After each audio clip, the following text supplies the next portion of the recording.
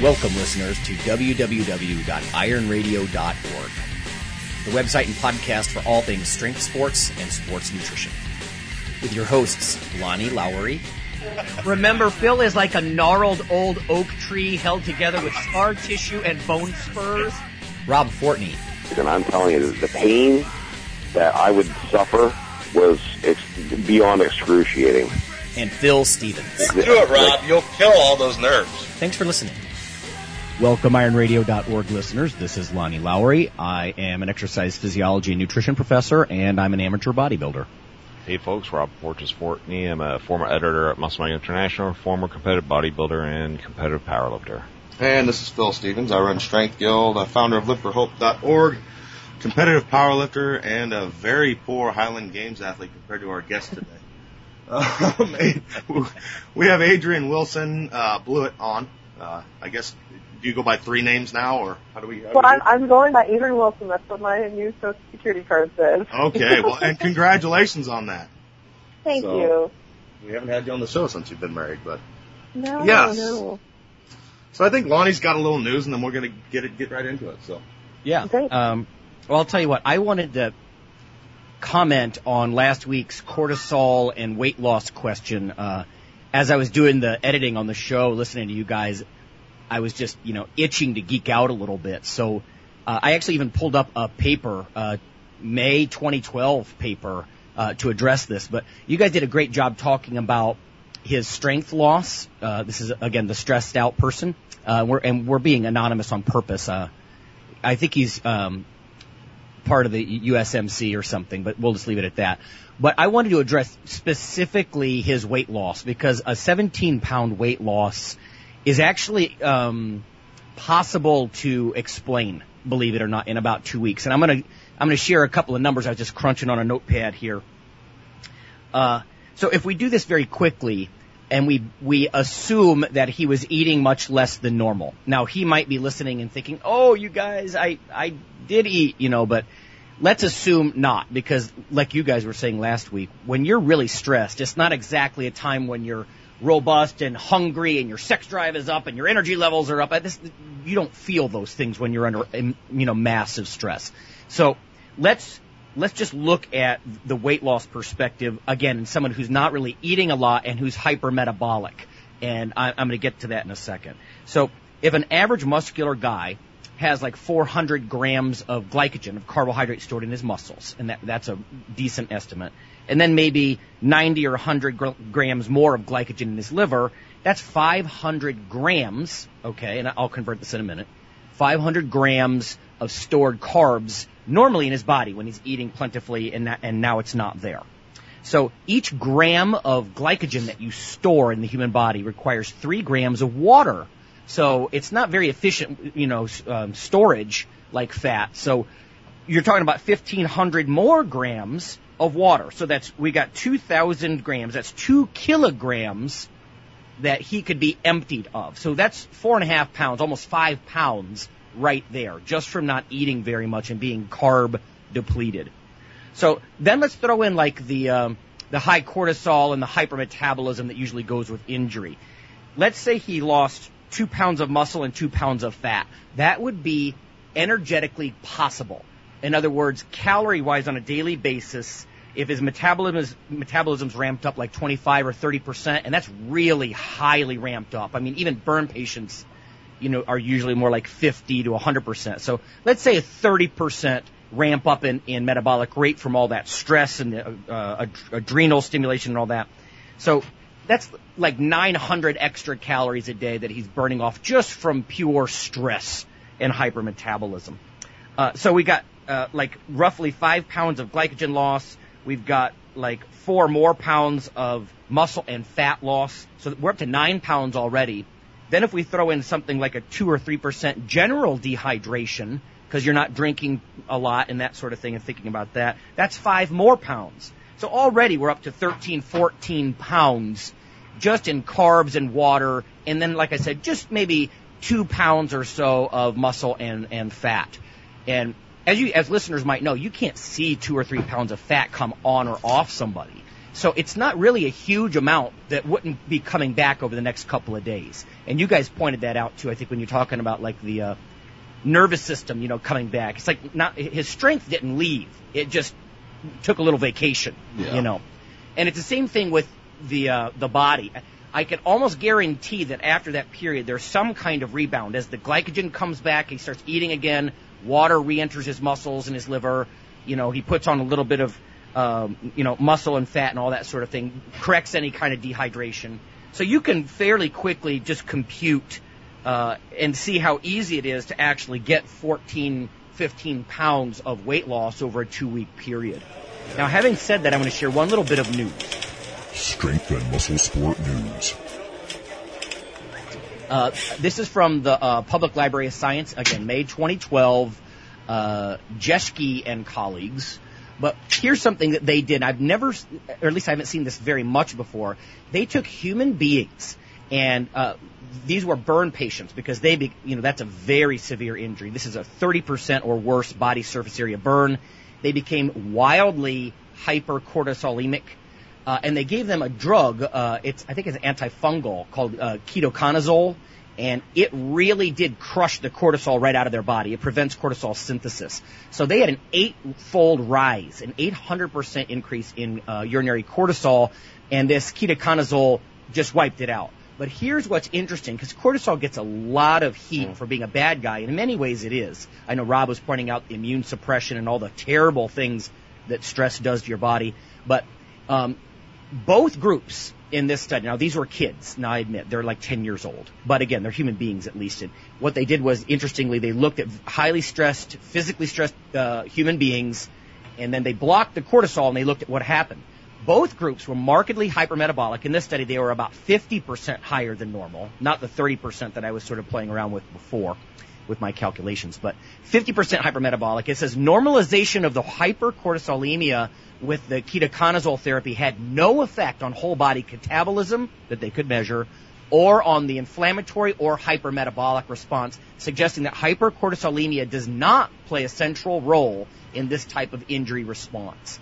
So just interesting stuff. In this case, it looks like it might be cytokines or, Phil, like you pointed out last week, high adrenaline levels or other types of stress hormones, but you can't just pin it on cortisol. And in fact, when you look at the full paper, which I took the liberty of doing, they actually only lost a pound or two in the 1 to 3 weeks after, the burn. But anyway, so hopefully that sheds some light on the fact that you can, in fact, easily lose 15 pounds or so, a good-sized man anyway, just within a matter of days to just a couple of weeks after an injury or, massive physical stress. And you guys I think, were correctly pointing out that the body's acute phase response is pretty nonspecific. It's a stress response regardless of the insult. But anyway, so I just wanted to offer some numbers for him, geek out a little bit there and share some recent data. You're starting to see a lot of the cortisol is coming back again. You're seeing supplement companies and stuff boast about cortisol a lot again. They were a few years back. Well, at least this paper suggests that it just wasn't central. I mean, I'm not saying it doesn't. I mean, cortisol's job, and I think a lot of listeners know, is to break down muscle tissue and get it into your blood. 18 of the 20 amino acids actually are glucogenic. They become blood sugar. So cortisol's job is to chew up muscle and turn it into blood sugar so your brain can function, right? I mean, your body's going to obviously prioritize your brain over your muscle mass. So cortisol's it's not a friend to your muscles, but at least, in this situation, it looks like you're saying, Phil, maybe the kind of muscle industry stuff gets overstated. Because here it's probably like cytokines or something else that's very catabolic. I think people forget that the immune system is hugely involved with all this, and it's not just cortisol bad, testosterone good kind of thinking, Yeah. So the companies tend to take one thing and make it an enemy and go a little overboard. I think it's similar to what you see with a lot of books. I think books are as guilty as supplements. They have a reader hook, why everybody's fat or why everybody's whatever, and they over-dramatize that one thing. What do you got, Rob? Well, no, I just had that email that I was telling you guys about that I got earlier this week from one of our listeners who proposed an interesting idea that I wrote him back and told him that I would bring up on this show just because I think it's more interesting for our listeners to actually hear us maybe banter about it a little bit. It's a pretty lengthy email, but generally he's talking about, well, I'll read it and see what you guys think. I participated in a health screening at his work. Anyway, he got his blood work numbers done, and he was really, really, really on the good side. So he's saying, as I walked around the office the rest of the day, I kept overhearing coworkers discussing how they intentionally dodged the health screenings, blah blah blah blah, and he would start to think more and more highly of his own sterling results. And then he was talking about he would actually hoping people would engage me about the results of my tests so I could brag about them. And it was then that I realized something awful. I had become smug healthy.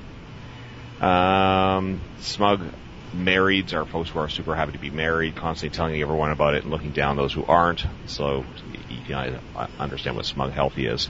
Anyway, personal revelation thought, I wonder what your opinions would be on this. I am reminded of something either Phil or Fortress said, but the society into the we are awesome crowd that don't give a shit reminder. Certainly smug healthies aren't helping anything by being smug, but where does pride in one's hard work become an attitude problem? Like you guys, I believe in striving for excellence with a Viking-like bravado, and I always tell myself that it's better to extol one's virtues than to be falsely modest. I lived in the gym very, very close to WWE World Headquarters, and I love the looks on the balloon animals' faces when they get outlifted by a hobbit, me. But am I any different? I guess the question is, where does pride end and smugness begin? So, I think you see that a lot in every sect. There's people that are strong, people that are that way. It's usually the newer people. It's like they're newly into health, and they're all fired up about it, and then they get these good numbers, and then they want to go extol it to the world how awesome they are. And then you get a few years under your belt, and you just kind of learn to shut up. And if somebody asks me, then I'll tell them. I quit wasting my time. Okay, if I may jump in, I think a lot of it is when someone experiences success in their program, you want everybody to feel as good as they do, and they don't care if they're just enthusiasm is just breaking someone else down. It's just okay, I see you doing your well, but it's not going to work for me. And I think that's another reason why some people just shake their head when someone's out with a new product that actually worked for them, or that their lifestyle changed was just the way to go, and it may not be for somebody else. Yeah. No, I agree. Yeah, I had responded in email that there's a couple of movies that I think are good examples of, there's a little bit of pride and even haughtiness, but not like, bragging and boasting either. Like if you watch movies like 13th Warrior, those guys were Vikings, but they were not braggarts. They were very robust, very rich health and all that stuff. Or like Last Samurai. These are good examples, I think, of, or even the movie 300 we talked about in the past. All these are examples of guys who are very sort of superior in a way, but they're not, running around boasting about how awesome they are to everybody else and nobody wants to hear it kind of thing. So quiet confidence, I think, is the best kind of confidence. Anyway. Yeah, but I mean, I think it's also a case of like, humans want to stand out in some capacity. Because there's so many of us, that I think even if you don't go around boasting, there's a certain thought in your head that, you're more educated than somebody else, or you know more about cars than somebody else, or you're stronger than somebody else, or I don't think you can really deny that part of, the species. And I don't It's really sort of maturity. As you get more mature, it just gets a little bit old. Like, I can bench 315. After you do that for a while, okay, great. And then after a while, it's like, I mean, if you want to impress me, don't tell me, just show me. Yeah, actions speak louder than words. Yeah. But no, I think that's right. Now, our summer drive contest, Monty. We're going to talk about that a little bit. And you can fill in the gaps here, Phil. Yeah. But what I was hoping to do as we sort of, slowly kick this off is if we can get a listener to become a supporting member, it's $4 a month, and then get one of his buddies to do it. And then just, be forthright and let us know. Then I was talking to Phil, and we can get T-shirts made and like a little thank you. So again, I know summer months are tough, and people are running in different directions and that sort of thing. But just a little enticement, a little thank you. Again, if you can become a supporting member and get one buddy to join in, and then let us know, Phil will whip up a cool T-shirt for you. Yeah. Or I'll just get another option. I can print off and frame last year's Christmas card and I'll sign it for him. I wouldn't opt for that one. Yeah. Of course, I can look at that on my computer screen every time I call you. I know, it's great. So, that's about it. Adrian, again, good to have you on. Thanks so much for having me again. This is great to be back. Yeah, how have things been? It's been a little while. Oh, they've been great. Ups and downs. Yeah. Since we last spoke, I was coaching at Tiffin University and met my husband, and we started. We started dating. I decided to resign from my position at Tiffin University in Ohio and moved down to South Carolina. And so when I did that, in my move, I was able to fill my position with my former athlete, who is doing a wonderful job at Tiffin. I just got back from working at John Godina's track camp there, and it seems like things are going very well at Tiffin.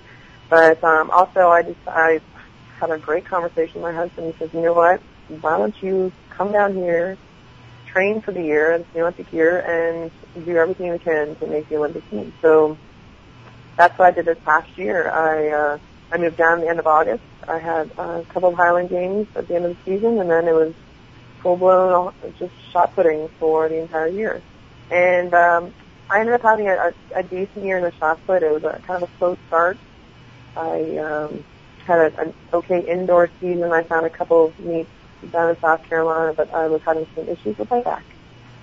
Turns out that I, after many, many years of being a non-reverse glider, I created a lot of inflammation in my low back, and I finally went to get an MRI, and they told me that I had a Pars defect in my L4, and that, you know, it wasn't necessarily from an incident recently, or it really could have been something that happened when I was younger. I could have been born with it. So this little stress fracture was just being irritated, and I was surrounded by a lot of inflammation, which made it difficult to turn and get into a proper power position for the shot put. And so I had to reevaluate a few things. So I managed to get hooked up with a fantastic GC guy, and he just basically taught me how to stand, taught me how to sit, you know, being able to engage my torso in a way that was more stable and put a lot less strain on my neck and my back. And I was able to kind of get back into the swing of things. I was not allowed to squat. I could only do some lunges, but I was able to do my Olympic lift, which was big. And throughout my training, I just started squatting just 2 weeks ago, so I had to do everything without my major back squat, my front squats, my jerks. I couldn't have any compression on my spine. I experienced a lot of pain there. So working with my trainers, working with my PT guy, and just some of the things that I've done over the years, I managed to bump up my speed mark to about 57 feet for the trials. And I went in ranked 14th, which is a little bit higher than I have the last couple of years, but there's a lot of young kids coming out these days. So I went in there with a positive outlook, and I really believed in my heart that I was ready to go. And the Olympic A standard is 60 feet 1 inch, and my best is 60 feet half inch. So I knew I needed to have at least a PR and finish in the top 3. This year in the women's shot put has been just outstanding. There's been so many collegiate throwers that have gone over 60 feet. Gia Brooks even went over 19 meters, which is phenomenal. And it's really cool to see how far along, you know, women's shot puts can come in the United States. I think they're finally becoming more competitive internationally. So I had to go up again. Yeah. But as I get to using, my training was going really well. I felt good. I found out that my usual training I've been doing the last 10 years wasn't working for me. And so I made sure to have longer days in between throwing days. And the lifting was set up correctly. And I felt good going into Eugene. The day 1 of the qualifier, I was very flat during my warm-up. So I was just surprised at just how not far it was going. And I just managed to eke through, and I was tense going into the second day. And the way the Olympic trials is set up is that there are 24 possible athletes in the field. They'll have 2 fights, and each athlete gets 3 throws. Okay. And once those athletes get their 3 throws, if they surpass the qualifier mark, they're done for the day. They just qualify for the next day. But if you are struggling to make that qualifier mark, they'll just fill the field up to 12 athletes for the next day. And the next day is the finals, but the 12 athletes that made it through start with a clean slate. And so none of the marks from the day before count. And I believe that they would have counted if they needed it for the Olympic standard, but the girls who threw that far were already qualified. So in the finals, I actually felt a lot better than the day before. I felt I got a lot more pop. My stand throw was about 47 feet. And that's pretty good for me. Usually I would have at least a 7-foot conversion, so I was guaranteed in my mind at least a 54-foot throw on just like a pocket throw. And so I was pretty pleased with that. And my coach, Ray Robinson, was up in the stands. I was looking at him during my warm-ups, and he's like, looks good, And I was throwing about 1750, and that's very comfortable for me. I like throwing there. Especially in a warm-up. In the past, I've always been what I consider a gamer, and it doesn't really matter. I'm not a very big practice thrower. I throw pretty in practice. I don't really have that much gear in practice when it comes to times for competition. That's when I feel like I'm much stronger. Mm-hmm. And so warming up 54, okay. Warming up at 57, okay. I feel really good. I mean, 54 is there. I feel good. I'm at the Olympic trials. My adrenaline's high, and there's no pain, which was the big thing. And first throw, it was safe throw. It was way too safe. And I was, ranked 7th after the first round. And I thought, okay, well, I just gotta, bump it up a little bit. Second throw, just a little bit too much to rush the finish, and just kind of boop. That's the way I can describe it. And so in my mind, I'm ready for my next 3 throws in finals. The third throw was all set for me. And so I'm in the back doing my little drills and just, not really paying attention to the competition. I was just paying attention to what I was doing. Trying to stay within my brain and just, focus. So my third turn comes up and I go through. I think it's a very pretty throw. I watched it after. It was very pretty. But just didn't have the gas behind it. And it was, just right around where my first throw was, and that was it. And it's the most disappointing moment where you know that you're done for the year, the next 4 years, and all that hard work, all this support, and gone. But I looked around, and all the other girls, they looked like they were struggling too. I don't know if it was the atmosphere, if, it was up to me. Because I can remember when I was a collegiate thrower at the big shows, all those collegiate throwers were just getting everybody ramped up and just excited, and I looked around and it was very flat. Just all the other competitors were just very quiet, get their throw, watch other people, and I don't know if that's something that I could have contributed to, but I was just so concerned about what I was doing that I didn't care about what other people were doing. Yeah. And to be honest, I think that the women's shotput was kind of a surprise. I know that Jill Williams has been nonstop, just incredible all year, tying American indoor and outdoor American records. And even her first throw, she threw 57 feet. So it was, pretty surprising when she threw 65 this year, but the first throw was 57. And I think that was just how the tone was for the entire Olympic trials. I was only there for the second half. My mom was there for the first half as well. And she's like, it was strange. Some people just had just the one throw, and that's what made it through. And it wasn't a big, on the edge of your seats until, I do believe the men's discipline was pretty phenomenal watching the finals. So I got to see Lance make the team. But it was just, I was looking around. I was kind of in a daze. I can't believe it's done. Yeah, exactly. I can imagine. But, in hindsight, I always try to look at the positive side of it. And yes, I was having a bit of a rough year physically, and I found out that I do tend to do better on a cortisone shot. And revamping and making sure I learn how to take care of my body a little better. And it's back to Highland Games for me now. So it's been great. I had about a week of Highland Games throwing before I left for Portland. And I threw well. I was pretty pleased with how I threw with my heavy events. So now it's Highland Games season.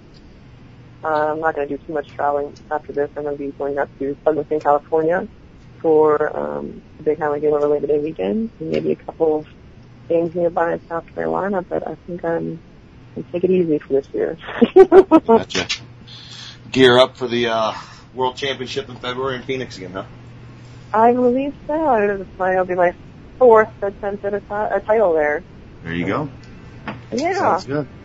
That's always a fun game, so maybe... Oh, man, it's always a blast. Yeah. They put on a good show there. But we'll take a break real quick, and then we will bring up the topic of the day. Wonderful. Thanks.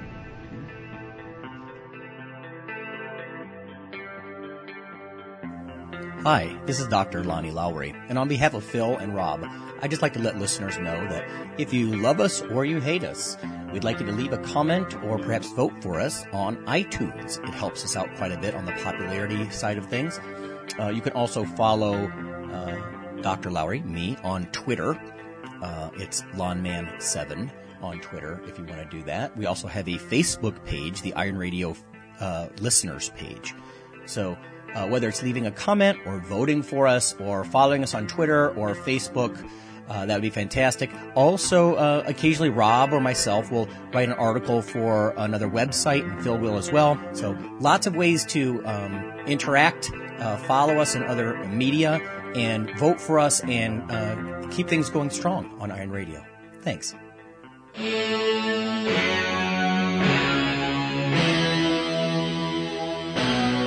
Like your weekly fix of Iron Radio? In addition to being a popular institute on iTunes, we are also on email. Simply go to www.ironradio.org and sign up for the voluntary email. You'll get a once-per-week email, no more, that's little more than the show notes and a link to the audio. So go for it.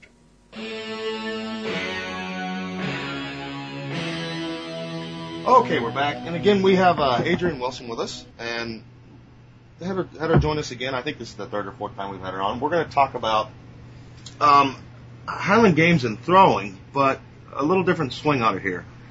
We wanted to talk about what people are doing right in the weight room and wrong in the weight room as far as throwers go, heavy events and track and field. And just, we're going to let you run with it, Adrienne, and we'll just chime in. All right.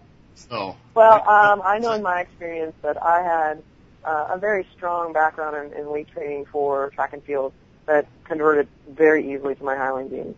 I did a lot of deadlifts, Olympic lifts, the benching, all sorts of just complex movements that, relate well to throwing a 56-pound weight from men, for distance. I see that a lot of newcomers, they'll just dive right into those big lifts, and I think they need to spend a little more time just, making sure their body is functional for moving that kind of weight. There's a lot of little injuries I see with new people who don't have that kind of background. If they were, they weren't a football player, they didn't compete in any of the sports. They just kind of fell upon the Highland Games, which is awesome because anybody can compete, and it's always just all about how far you throw against yourself. So that's not the big issue. Just in preparation for the games, I think former athletes have a little bit of an edge just because they have that experience already. But for the new people, my recommendation would be to make sure that you have flexibility. Make sure that you can actually spend more than an hour in a weight room actually doing something instead of walking around and chatting. And just that endurance may not be there. Just to, it's important to get your basic lifts, learn how to do them correctly, and not go, Adrienne, if I can ask, out of curiosity, so if people are going to get functional, How do they do that then, in your opinion, without diving into the big lifts? Like you said, they dive right into some of the big lifts. What do you suggest, or what would be smart for them to be doing before they do that? Well, I know functional is such a touchy word in any type of weight training, just because there's functional weakness, functional strength, functional, modalities of some sort. But my function is just basically, can you do a single leg squat without any weight?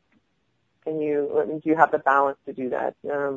If you can do single leg squats, maybe it's a little bit better to, add a little weight to single leg squats before you can actually put a weight on your back. And can you squat down like a baby? Can you make sure your spine is pretty straight? You're not hunched over and doing a good morning like I used to squat.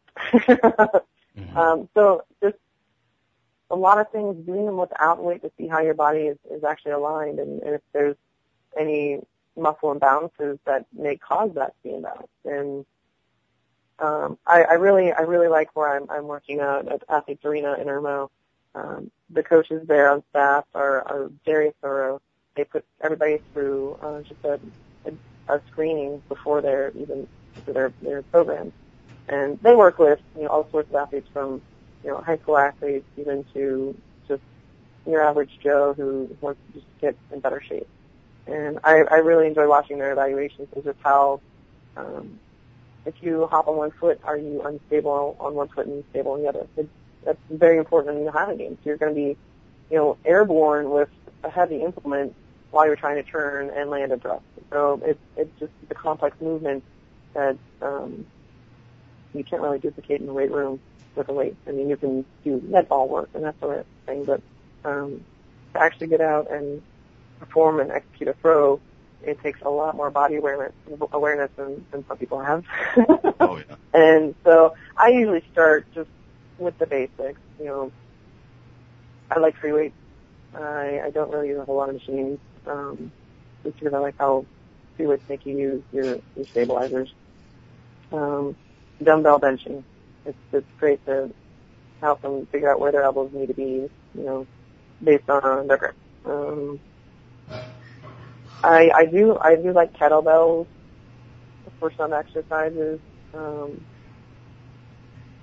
Like slings are great, but it's sometimes a little bit challenging to teach just like a kettlebell snatch. Shoulder stability sometimes is just not there, and a lighter weight to give you a better idea. But as far as designing a program for a new person, it's really just making sure that they're able to just handle their own body weight for a lot of exercises. I love seeing if a young kid can do a pull-up. I mean, it's one of the most simple exercises you can do. You can do it just about anywhere. And I'm actually quite surprised at how many athletes that come through can. They can do a decent pull-up, and I start building from there. Well, I think one thing that you touched on that's pretty interesting and something that I push. It's you get this whole new group of people coming out, and they seem amazed that they can't do the same program as this person, this person, this person. And they I got people walk into my facility here, and they're amazed that it's I program them different than the other people. And it's because I program people individually, and it's you mean we don't have a cookie cutter program we can all do together? And it's that used to be the standard, and now it's I don't know. I guess people could blame it on CrossFit, or they could blame it on all this group training stuff where everybody's seemingly doing things in a group, and we all do the same thing. We work together, and this and that, and they're kind of shocked that, okay, well, you're weak here, so why am I going to have you do this? Yeah, you know what, Phil? I see so many parallels with nutrition, too. I think part of the problem in both coaching or exercise science and nutrition is books tend to, like we were saying before we hit record, they've got a one-size-fits-all kind of approach, a reader hook. This is your problem, this is what you need. And I've actually talked to a couple of big publishers, and they're like, well, here's your reader hook, Lonnie. This is what you have to say is at fault. I'm like, but that's not at fault. I mean, nutrition is working with clients is the same thing as coaching. People are individuals. They have different genetics, different lifestyles, different enablers and saboteurs, in their household, and all this kind of stuff. Sleep habits or emotional states. Are they type A personality? Are they, whatever? And to say that this is what you should do it seems ridiculous. You know what I mean? And I think that's what a lot of people don't want to do with these online diet programs or coaching programs is they want to say you're a type A, B, or C, but there are 100 different things, or 1,000 that makes people, require individual attention. I mean, when you go to a doctor, you don't want him to just give you some, oh, you're a type C, here, you do this. You want him to actually get some, do a physical, do some blood work, and go from there. You're an individual. Anyway. Yeah, no, I do have a hard time. I will have some people ask me for some advice on their workouts, and they live 2,000 miles away. And I am always hesitant just because I'd like to be there. I'd like to see how they're actually performing the exercise and just, seeing it is so much better than just writing a little program to you'll be fine with it. Exactly, and that's the tough part. Where do you think, let's say you have a new person, totally new, to the weight room, to throwing, to everything, and let's take the difference in between somebody wants to take up one of your classic track events, and then the other person wants to take up Highland Games. Where would the training differ for each? Or would it? Some of it would be, well, of course, just the technical aspects of each event. Yeah. Let's just narrow it down to weight room stuff, even. Weight room stuff, I would actually have the Highland athletes do just a few more reps of, instead of doing like a 6 to 8 bracket, maybe an 8 to 10. Just a little more endurance, because when you're throwing the Highland Games, you're all day. You have, 7, 8, 9 events. At least 3 throw in each event. Sometimes in the height events will be more. So you're going to have a long day of competition. Track and field, you're training for one event. You have 3 or 6 throws. And that's the one thing that you need to worry about. But also in track and field, you want to work on that speed. For those 3 or 6 throws, you want to be as fast as possible, as strong as possible for those 6 seconds total. Highland Games, you still want to have that power, you want to have that speed, but you have to elongate it throughout the entire day. For 2 days in some competition. Yeah. And so just that kind of endurance is a little bit more of a focus than in track and field. Would you say the loads in the heavy events require you to be stronger, maybe, max strength-wise, or no? I think so. I think I've gotten by just with the same strength I have for track and field, only because I also did the hammer and the discus and a little bit of javelin too. So and you're like jacked too. So you're like. I work out. Yeah. I like to work out. Yeah. So that helped me too. But the track and field, it's important to move quickly, but again, it's just the time there. You don't have to use it as much as you would for the game. Right now, I'm concerned about my endurance. I think it's pretty low. So I'm going to try and modify my workouts to incorporate, less rest time so I can increase my cardio throughout my weight training. I'm not a runner. I don't like to run. The only thing kind of running I'll do is maybe just, a skip. This is a warm up. I don't do that. So I have to incorporate my cardio in a weight room. And so that's how I build up my endurance. No, I think that's one of the biggest things that hit me the first games I did. It was, I came from a powerlifting background and strongman background, and you have a competition that lasts, 9 lifts in powerlifting, and maybe three events in strongman where you do it once, and it was the all day of the Highland and out in the sun. The outdoor part is great, but you get out there in the hot sun and you're out there from 9 in the morning till 5 at night, and it can beat on you, and then. I don't know why they do it, probably out of purpose. You leave the weight over bar and caber for last usually, and so you. I think they're the most visually stimulating for the audience, so they know when it's good because it goes over the bar. Exactly, and it's like so we got our 2 heaviest things last, but no, it's great. What would you say throwing wise? Let's say you got a new person. I've been talking to. I have a couple people that are taking it up now, and they're kind of asking me what they should do. What would you say like an average throwing week would look like for somebody that's looking to take it up recreationally for the first time? What would you suggest? Hours, days? I'd say mostly, if you can get out 2 nights a week and stick to events each time, that'll keep that rotation going. If you can get 3 nights out, that's even better. But a couple things to get. Like I like doing my hammer and weight over bar. They're not necessarily working like a rotation, but I do like I have a caber I can pick. I can't turn it because it's broken, but I can I can just pick a caber and maybe I'll do a stone that day. It's not overwhelming if you're only working 2 events. And if you're getting frustrated with one, you can just go to the next one. It's an easier training tool when you don't have to worry about, okay, it's Saturday, we're going to meet with so-and-so and a group of, friends, and for all 9 events, it's just like doing a game. It's hard to get a lot of practice in. So I'd say, spread it out throughout the week. If you have the time to just dedicate an hour and 20 minutes, of just 2 events. Yeah. Hey, I've got a question, if I can ask.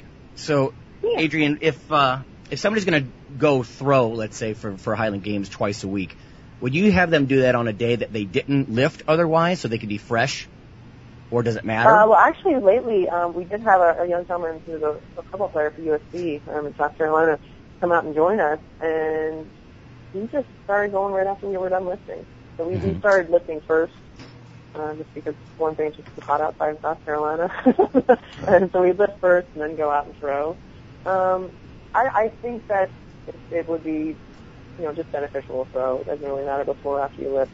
I mean, before you lift, you're going to be fresh, but after you lift, you're going to have to really work your feet and your legs, get in the right position. So you don't think there's any... Then, so no concern then that somebody be fatigued and maybe learn some poor motor patterns or something if they try to do it after they trained with weights?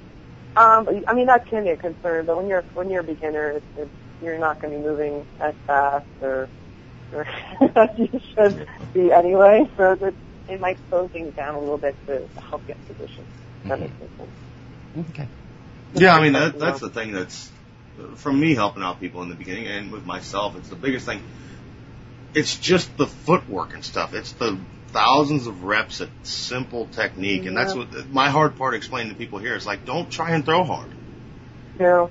Just slow it, throw easy, and try to do it right. And that's so hard to do when you come from a weightlifting background, because it's like, and sure, there's a lot of form in powerlifting and Olympic lifting, but generally, if you go harder, you get better results. And it's the opposite. It's like in golf. The minute you swing really hard at a golf ball, you slice it. It's the same way in throwing. Yeah. It's like, exactly. And that's a hard thing. Do less. Do less. Yeah, I've been yelled at myself in different sports where they're like, look at your face, you're scowling, you're exerting like, 99%, back down, step away from the cliff, Yeah. If you're throwing with your right arm, your left arm is just as tense. You have to have that balance there too. Yeah. It's hard though. I mean, you're right, Phil. If you come from a power or bodybuilding kind of background when you're used to, going very intense and exhausting yourself or whatnot, it's really hard to, finesse something, I think. Yes, it is. Oh yeah, and that was my big thing. I mean, it was, who was it out there? It was Mike Sussmark, and then was helping me out in Phoenix, and Andrew Hobson. And a pizza order. There's that's pizzas. Phil makes pizzas in his spare time, so. When I moved to the A class, while he's talking, he's mixing dough. I deliver worldwide. It doesn't matter where you are. I sent 1,700 pizzas to London. This is getting elaborate. So we're the only company that goes worldwide. But anyways, no, it's my big thing is, and it's still mine. I lack technique. I lack some of the mobility. And, Mike, I think I was throwing in Prescott. And it was going well, and I was set up to win in the B class and go to the A class, and then he just told me on my last throw, he said, just get out there and frickin' throw it hard, because my technique was pretty much crap anyways. And, that's how I made it to A class. It was just, I muscled my way in, and I was able to beat people, but that's because my power background, and then I get to A class, and it's like, that's not gonna work. Your barbaric weight. I can't go all, Braveheart on the Highland Games and expect to win. It's backing down and learning how to actually do it. And that's really hard to do, especially when you're an athlete that comes from ranked fairly high in another sport and coming to a new sport. And it's like, back off, buddy. It's time to learn the ropes. And getting people, it's hard to get the general population to do that. Everybody wants to come in and go hard and do well from the start, and they don't want to put in 10,000 reps. And I think that's the big thing. That patience is so hard. Yeah, and I don't know, maybe another one that's hard is just convincing people that it helps to be a little heavier. It helps to carry some muscle and things like that. And you get some people that kind of battle that in the heavy events. And well, let me ask a naive question to both Phil, you and Adrian. So then, if carrying extra mass and being jacked is good, which I think we all agree, in these sports. So if that's good, but then millions of reps over the, course of months and years is also good.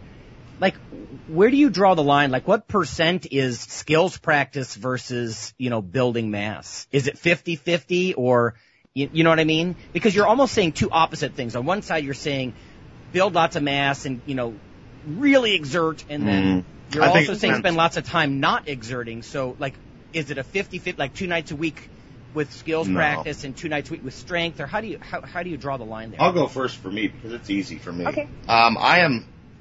I am probably over strong and very under technical. So, I mean, when I really decide I'm going to take Highland serious, I need to do about 10% weight room and 90% throwing because that's just, it's very individual. Like we were talking about the other stuff, I am technically crap.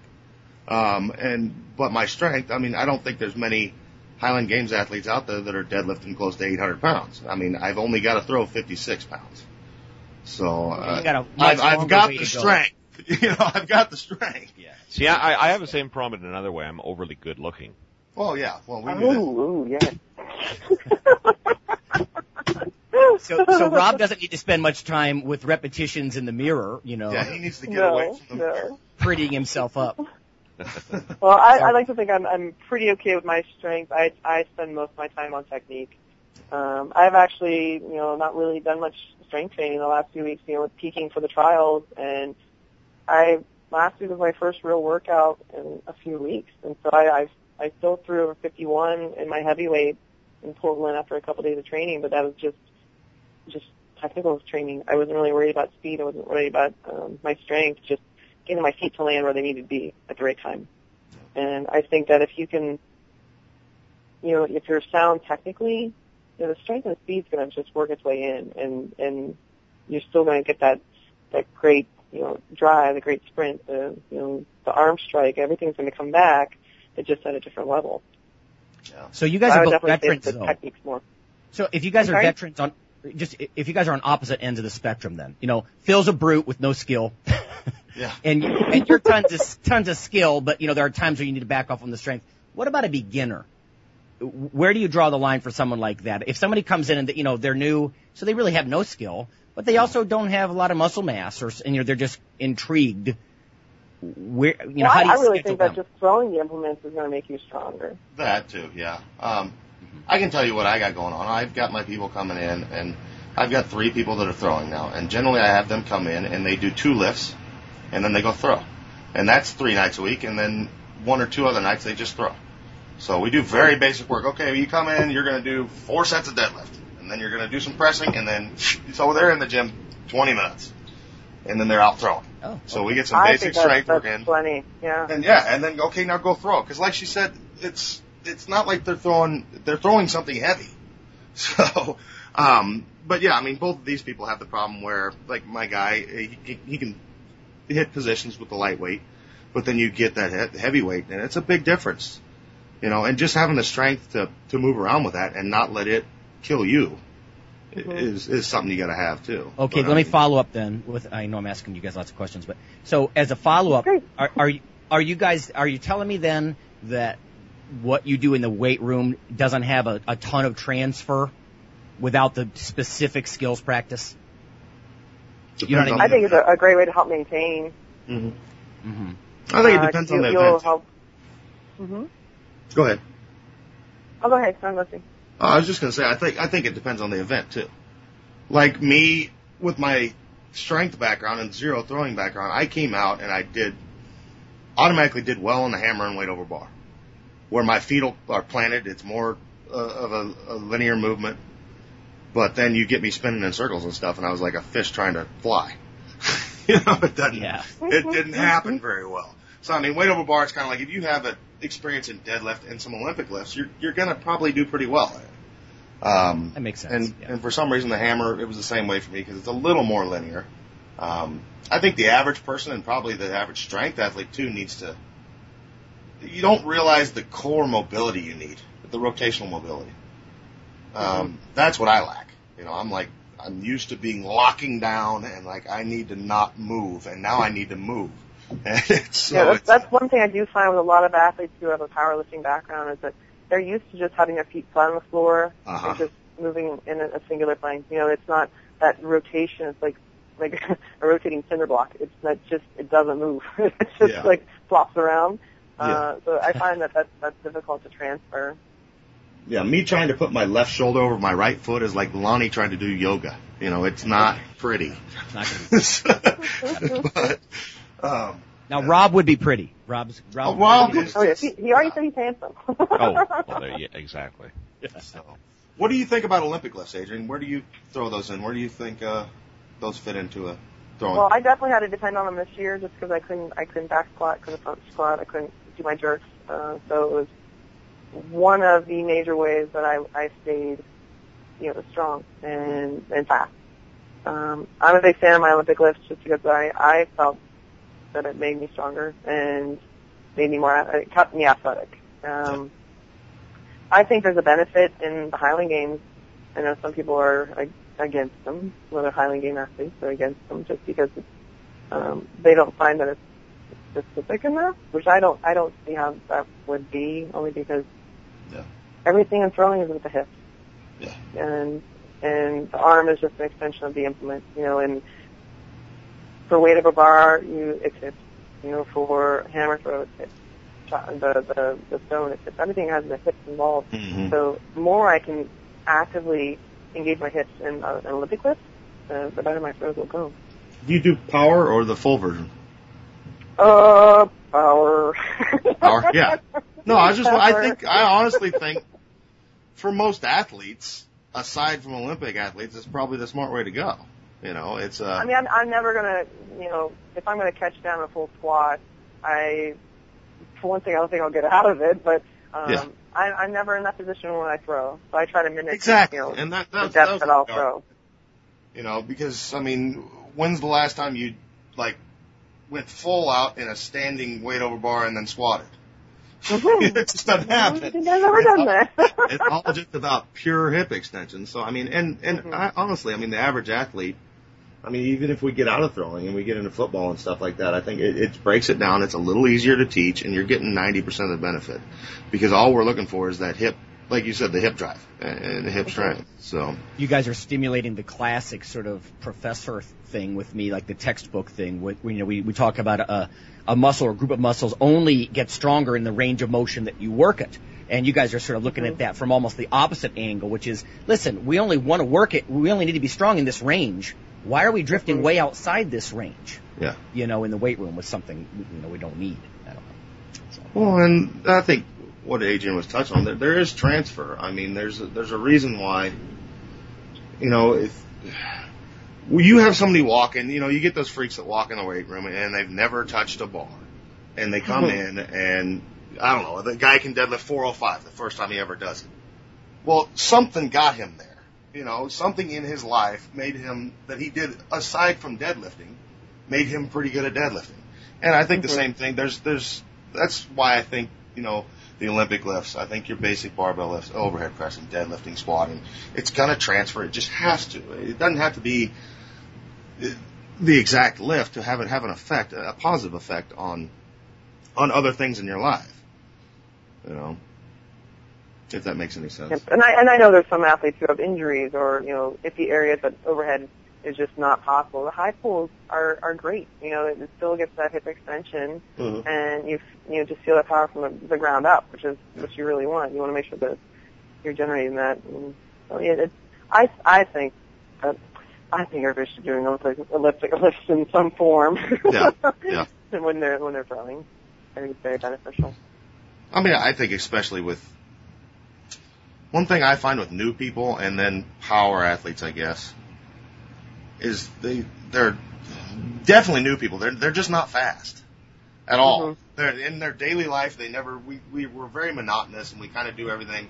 I've got to pick up a 50-pound bag, so they give about 51 pounds of pressure. You know, and they don't know how. They don't know how to generate a lot of force, and that practice with the Olympic lifts can give that. I mean, you're just teaching them the Olympic lifts. I have people, and it's like, now show me how to do it quicker, you know, and they just don't know. Yeah. It's motor learning, and it's learning how to turn that stuff on very quickly. So, I don't know anything else, Lonnie, because we're running low here. No, you guys satisfied my curiosity. Okay.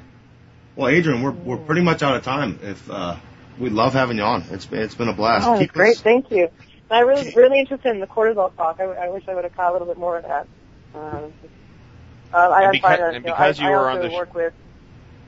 Because you were on the show today, you get complimentary pizza from Phil. Yeah, we'll send that right out. I have to have gluten-free though. That's okay. He can set you up. Oh yeah, he's on it. I'll give you Rob's number. He's my secretary. He takes the calls, and then he'll send it right over. So, no, definitely keep us informed what you got going on. Well, definitely. Up. And just tell everybody out there in the Highland Games world hello, and maybe I'll be back someday and throw poor Lee. I'd love to see you. Get out there. Let's go back to Arizona. I love throwing in Arizona. I know. I'd like to go back to this next year. I'm going to go, and I think I'm going to try. I jacked up my shoulder, so I think I'm going to try and throw in McPherson here in Kansas in September and see how things go. And then I'll probably drop down to the B class just to get back in, and it'll be my first event in like 2 years. So swallow my pride and go back down there and have fun in the B class and come on back at it. So. Well, thanks a lot, and congratulations on everything, getting married thank you. And all that. So. Oh yeah, another great year. you made millions of single men jealous or unhappy when you got married. Seriously. Oh, I don't know. I got myself a good one. So there you go. That's a good thing. So we will talk to you soon. All right. Thanks so much, gentlemen. Bye bye. Thank you very much. Bye.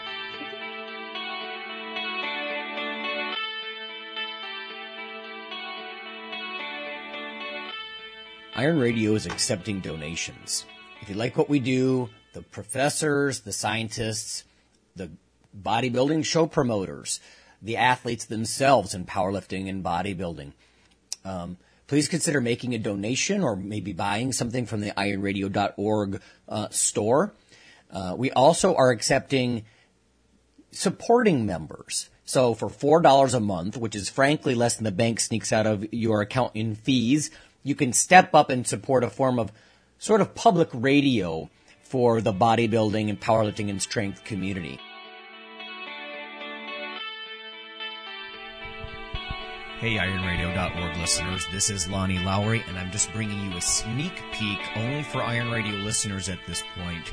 If you Google CRC Press, Lowry, L-O-W-E-R-Y, and protein, you can be some of the first people on the planet to see this book. It's specifically for strength athletes, everything on the safety of high-protein diets, the efficacy, the dosing, the types, practical applications, and case studies. This is a textbook. It's not what I would call an industry book. This is not pseudoscience. This is the state-of-the-art science. And if someone wants to critique you on your extra protein intake, this will be something you can hold up and say, this is what the literature says about stressed kidneys or bone loss or gout or dehydration or increased muscle mass over time or leanness or what types are best. This is the ultimate source in one place. Little disclosure here, I do make a single-digit percentage of royalties on this book. It's such a low amount, however, obviously I haven't done it for that purpose. I did it because, like you, I want to have something I can hold up in one place that's modern literature instead of what perhaps a health educator might tell you about the benefits and the potential concerns, if there are any, on ample protein diets specific to a population like ours. Thank you.